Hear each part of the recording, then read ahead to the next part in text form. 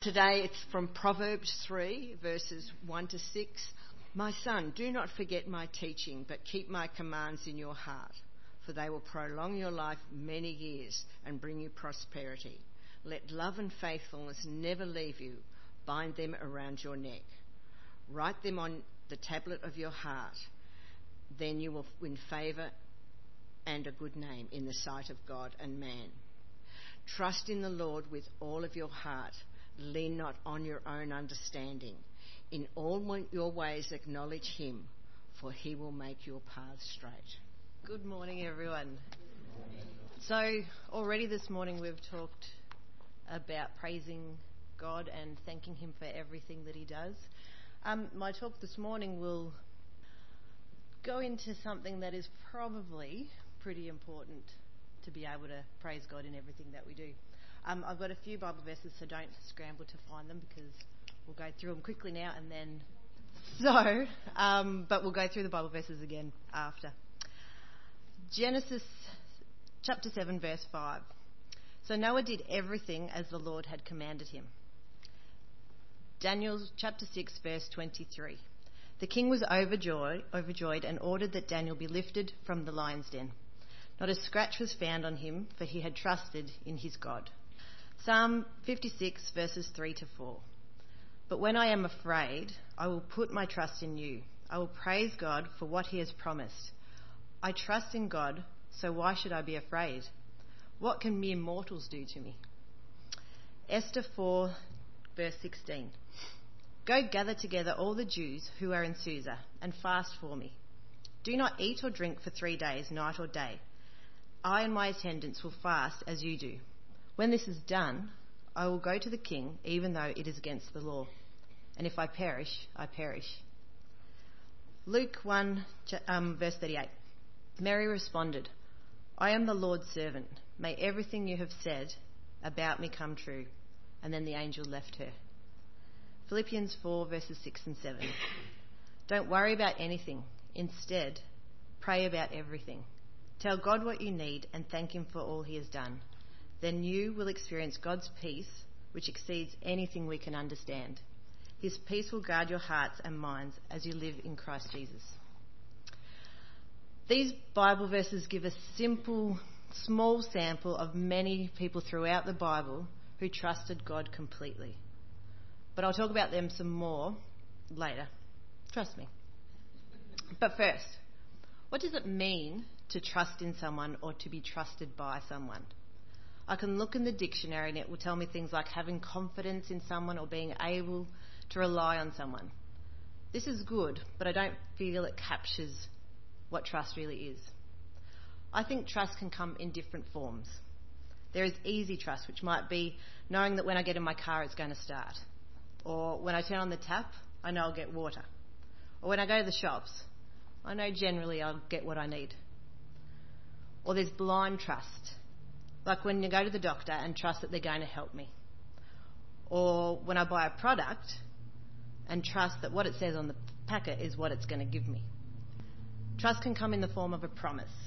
A promise to simply pick up some milk from the shops. A promise to keep a secret. A promise to take care of something precious. A promise to love someone for the rest of their lives. Then there's the innocent trust, which I think is quite beautiful. This is the type of trust my kids have in me and my husband. They trust that they are going to be looked after by us by giving them food, giving them warmth, love, kindness, and special treats. A lot of special treats. But when it really comes down to it, trust is very hard. There is a boldness needed first to fully trust. I think we believe we trust, but then there's a little tiny niggle in the back somewhere that questions. Will my car start every time I get in? Will the doctor really be able to help me? Is the product really going to do what it says? And unfortunately, will I truly be loved for the person I am? Trusting is hard because we're a cynical bunch. We don't always mean to be, but we are. I don't know about you, but when I hear someone say, trust me, or trust me, I know, it has the completely opposite effect. I don't know what it is, but it makes me feel uneasy and sceptical of whatever the person says from then on. Trusting is hard because we have trusted and the trust has been broken.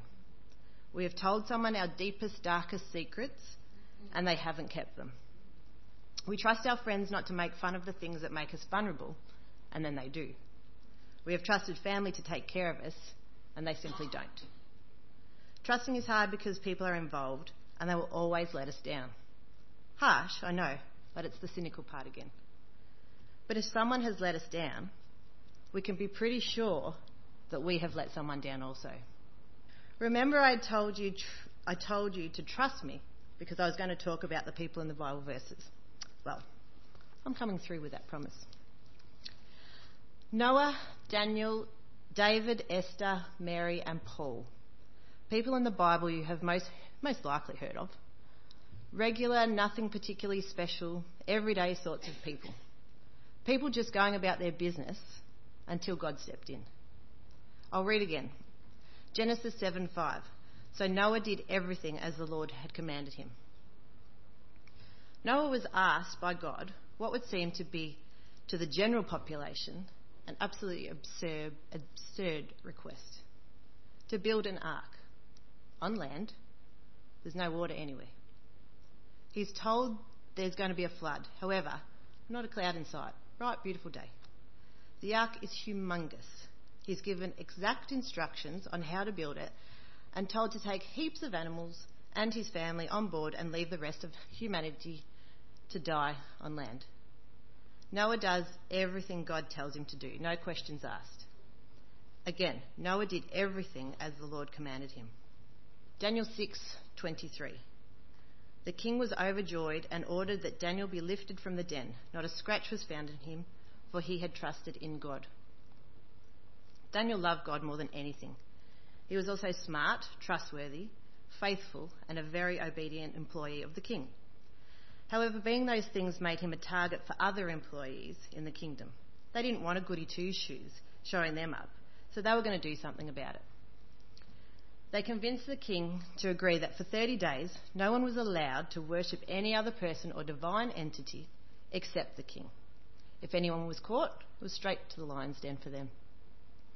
Daniel, being the person he was, kept praying and worshipping God. Long story short, he was caught and thrown to the lions. But Daniel survived without a scratch. Why? Because as we read, he had trusted in his God. Psalm 56, verse 3 and 4.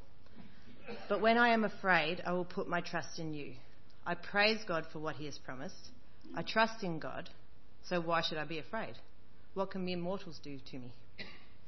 David lived a very exciting life, to say the least.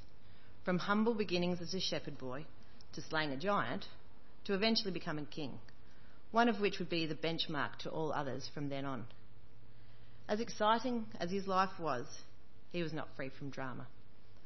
On the run from a delusional king, fighter of many wars, caught up in the power of being king, and so committing adultery and murder.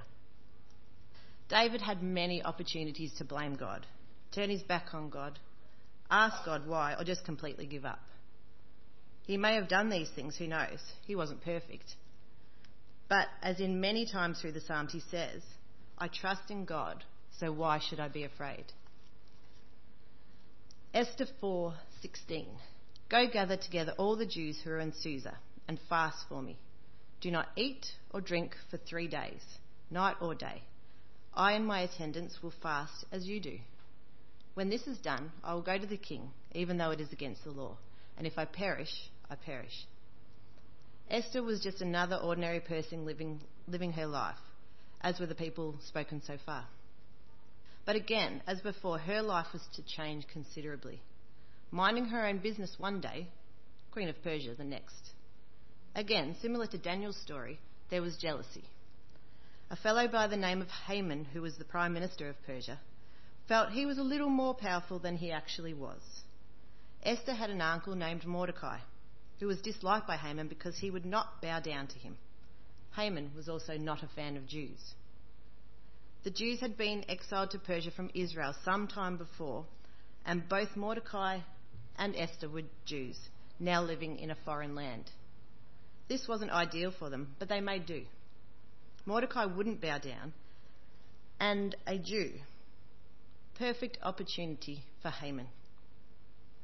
Interestingly, the king was unaware that Esther was a Jew. He was just happy he had a new wife. I think he had some issues with being alone. Ultimately, Haman cunningly persuaded the king to make a law, a despicable and horrendous law, to kill all Jews. Esther was in a position to help, and Mordecai encouraged her to do so. Eventually, she met with the king. However, this was extremely dangerous, as no one went to the king without his call. Esther went to him knowing that she could be killed. Because of her bravery and boldness, Haman's plan was made apparent. The law could not be changed, but the Jews were made aware of what was to come and so fought back with passion. Esther's trust and boldness was shown when she said, "I will go to the king, even though it's against the law, and if I perish, I perish." Luke 1:38. Mary responded, "I am the Lord's servant. May everything you have said about me come true." And then the angel left her. You've heard it called the greatest story ever told, the reason for the season, Christmas, or to me, the most amazing thing that has ever happened to us in the whole wide world. But let's talk about Mary, Jesus' mum. Engaged to the love of her life, planning the biggest and most romantic day of her life, crossing I's and dotting T's, generally feeling nervous about the big day, I assume. God had other plans though. Plans that would not only change Mary's life, but the lives of every person then and now. An angel appears and tells her that she will become pregnant, and follows on with some light information, like, "You have found favour with God." Who was she to find favour? "You will conceive and give birth to a son." She was a virgin. "He will be great and be called the Son of Most High." But how? How was this happening to her? "His kingdom will never end." This is crazy talk. What kingdom? I'm not even a queen. Yet in all of this wildness, she says, "I am the Lord's servant." Philippians 4:6-7. Don't worry about anything. Instead, pray about everything. Tell God what you need and thank Him for all He has done. Then you will experience God's peace, which exceeds anything we can understand. His peace will guard your hearts and minds as you live in Jesus Christ. Where do you start with Paul? A man who was fiercely against anyone who believed in the Messiah. So fierce was his anger that anyone who dared speak of such things was put to death.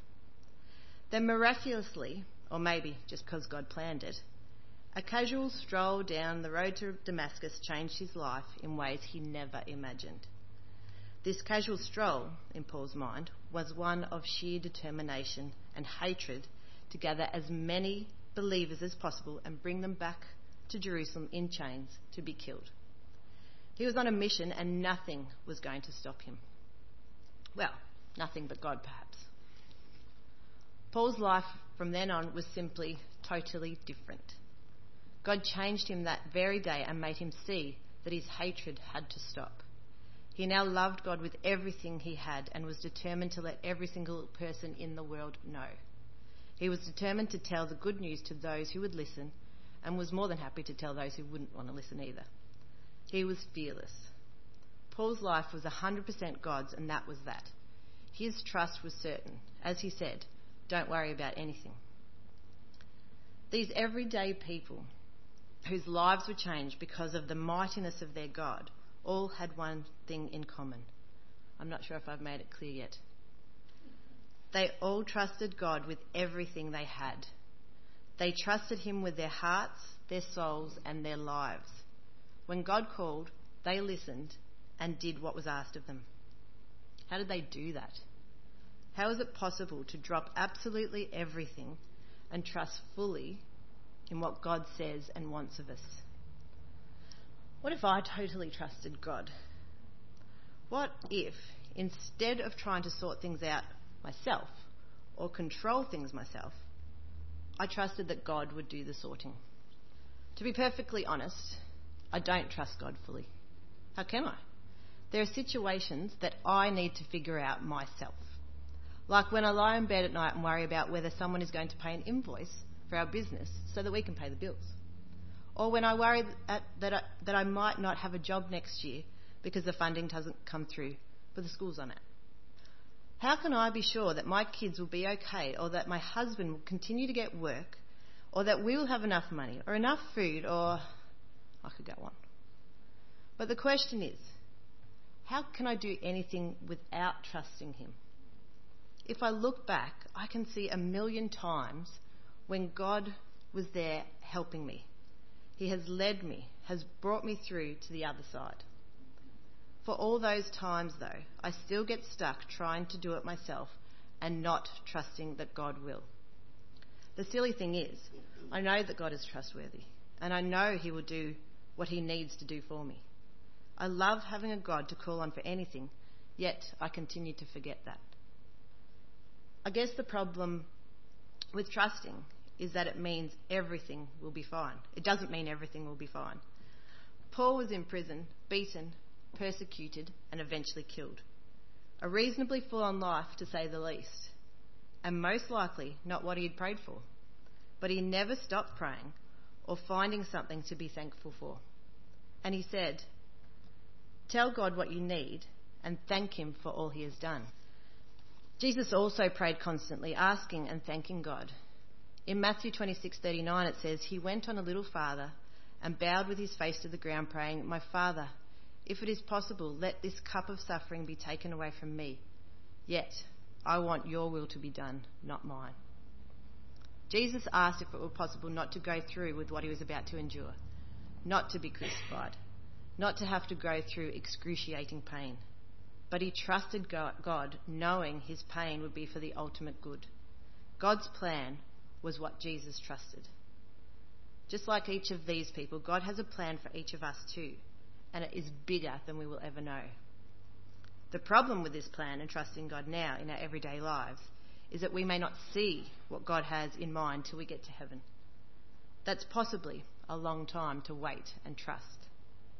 I have no doubt there are people here who live with real fears or in fear.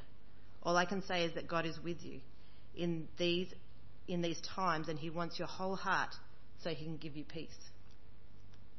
As difficult as we may think it is to trust him, God so wants us to trust him. Again, Proverbs 3:5 says, "Trust in the Lord with all your heart. Do not depend on your own understanding." It doesn't say trust God with just some of your heart, or trust him only in the times when it's easy. It says trust with your whole heart. Trust him to give you peace. We can't give ourselves peace. We weren't made to. We were made to let God. Easy? No. But what are the alternatives? Spend each day worrying about what might happen, about the things that are out of our control. Continue to be scared of what might happen. If I'm being honest again, I don't enjoy worrying. I don't enjoy being scared of what might happen. I want to enjoy what God has for me, which is peace. Not necessarily peace in my daily life, but peace in my heart, because I truly trust that he will take care of me. I described earlier the types of trust I thought that there were: easy, blind, innocent, and a promise. But what I have found is that with God, there is no rainbow of different trusts. It's quite straightforward to God. You either trust him with all your heart or you don't. There's no in between. So when God says, "Trust me," I know. Trust him because he knows. Thank you, Rachel. Actually, maybe at that moment, let's just bow before the Lord and just ask, God, what is it that you want us to see and hear and understand from these words? Just spend a moment before the Lord in prayer as I just read these words again.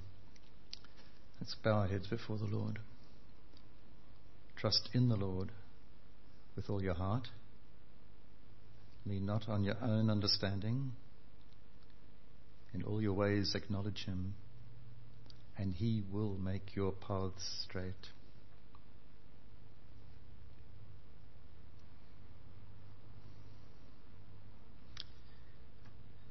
Thank you, gracious Lord, again that you are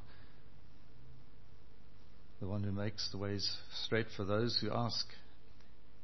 And thank you for the word that Rachel's brought us again. Just remind us, Lord, that Trust is something that is an exercise in faith. The more times we are confronted with situations beyond our control, the more our faith will grow. And even as all these people have gone before us, and Lord, they're all right now, have received the homecoming, they knew what was in store for them, Lord. They knew there was greater things to come. So we're trusting you in this world, and we're trusting you in the next to see us safely home. In Jesus' name we give you thanks. Amen.